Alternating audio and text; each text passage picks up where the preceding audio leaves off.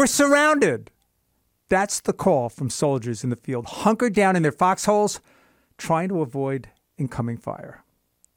No, it isn't a movie. In fact, it isn't even really a battlefield. But to the millions of investors trying to navigate markets on a day-to-day basis, it feels like a battle, and one that too many are losing. The casualties are only money, but the emotional loss is real. Remember, in the end, money touches everything. It funds your retirement, your daughter's education, and for professionals, it is your source of current income. I'm not kidding. Surrounded is the operative word. On the high ground, we have a Federal Reserve slamming the brakes, hoping to push the inflation genie back in the bottle. Behind us is a dysfunctional Washington flooding the system with money, in part canceling those efforts by the Fed. And finally, on either flank, geopolitical tensions so grave, the balance of power is shifting under our feet. I know the enemy seems to have the advantage, but trust me, you have weapons. Gear up. It's time to fight back. Welcome to The Money Runner. I'm David Nelson.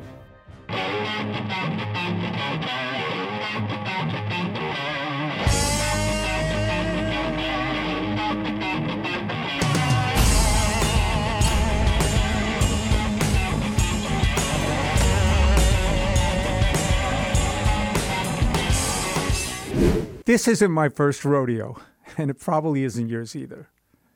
As bad as the battle in front of us seems, does it look any worse than the financial crisis or COVID?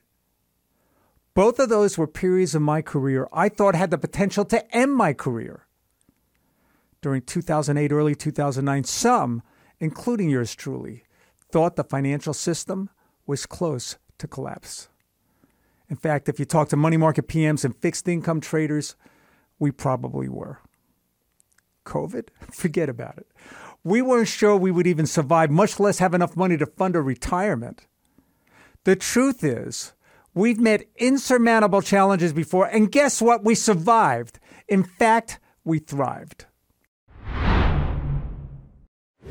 Okay, I said you have weapons. You have many, but let's focus on the most important one.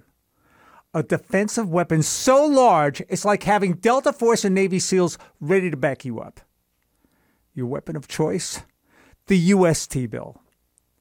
I know, it's simple, but too many aren't using it. For more than a decade, investors have been forced to place the bulk of their money into risk assets. Even the balanced and conservative investor found themselves placing more of their capital into equity. The standard 60-40 portfolio with 60% in stocks and 40% bonds morphed into 70-30, even 80-20. In fact, many investors abandoned bonds completely. Who could blame them? For more than a decade, you were paid little or nothing. It wasn't that long ago. I was investing short-term treasuries for institutions and was thrilled if I could get just 30 basis points. Even when yields started to rise last year, investors who had money in a 60-40 mix of stocks and bonds were murdered in the all-time worst year for balanced investors in recorded history. However, today, parking safe money in a 5% plus T-bill going out 1 year or less, that's a slam dunk. Do the math. Even a 50-50 portfolio of stocks and fixed income constructed in this fashion has a high degree of safety.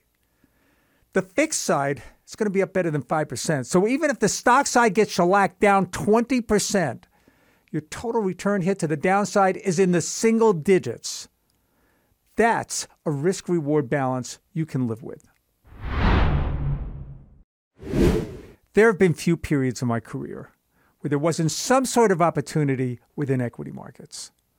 Sometimes it was individual sectors and themes, and of course, individual stocks that went with it. Look, I'm not blind to the fact that where interest rates are today, current valuations for many stocks are challenged, in fact, maybe excessive. Critics point to stocks like Nvidia, Apple, Microsoft, and Amazon as expensive, and therefore the market is expensive. Yeah, on the surface, that's accurate, especially since large indices like the S&P 500 are top-heavy, with the largest companies by market cap making up the most weight. However, stocks don't live in a vacuum. And while it's true higher interest rates are a challenge for what we call long-duration equity, it ignores the potential of technology to change the world as we know it. Most of these companies have in part been driven by the exciting growth opportunities in artificial intelligence, or AI. I'll admit, I own many of these stocks today because I'm certain AI is likely the most important investment theme in my career. Venture capitalist Mark Andreessen has said AI is as big as the internet. It's probably bigger than that.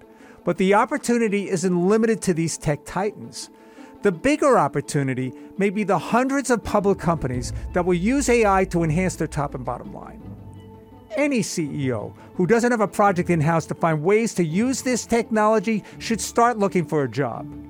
If they don't get it, the board will find someone who does.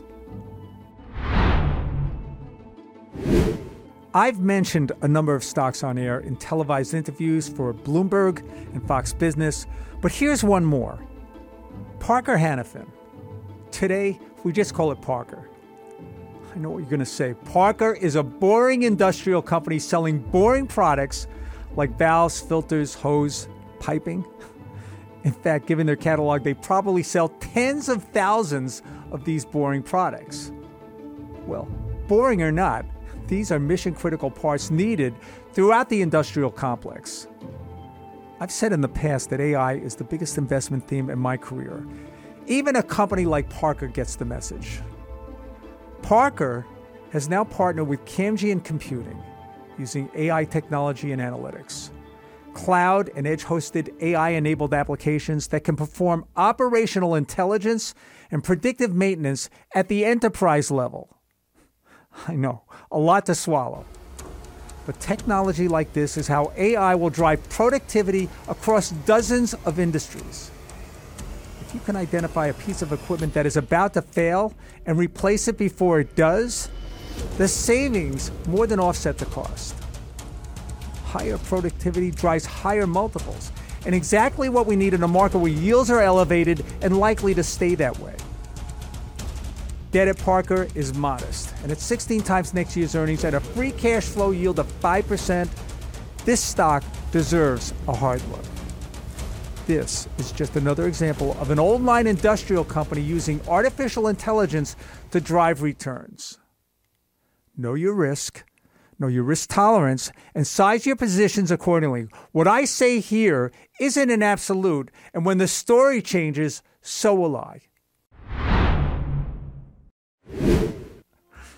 Artificial intelligence is an important theme for investors. I'm going to try to have a new name for you every couple of weeks. In the meantime, if you like today's pod, please let us know. Hit subscribe. And if you have any suggestions on what I can do to make this podcast better and more relevant for you, shout it out. Thanks for joining. I'm David Nelson.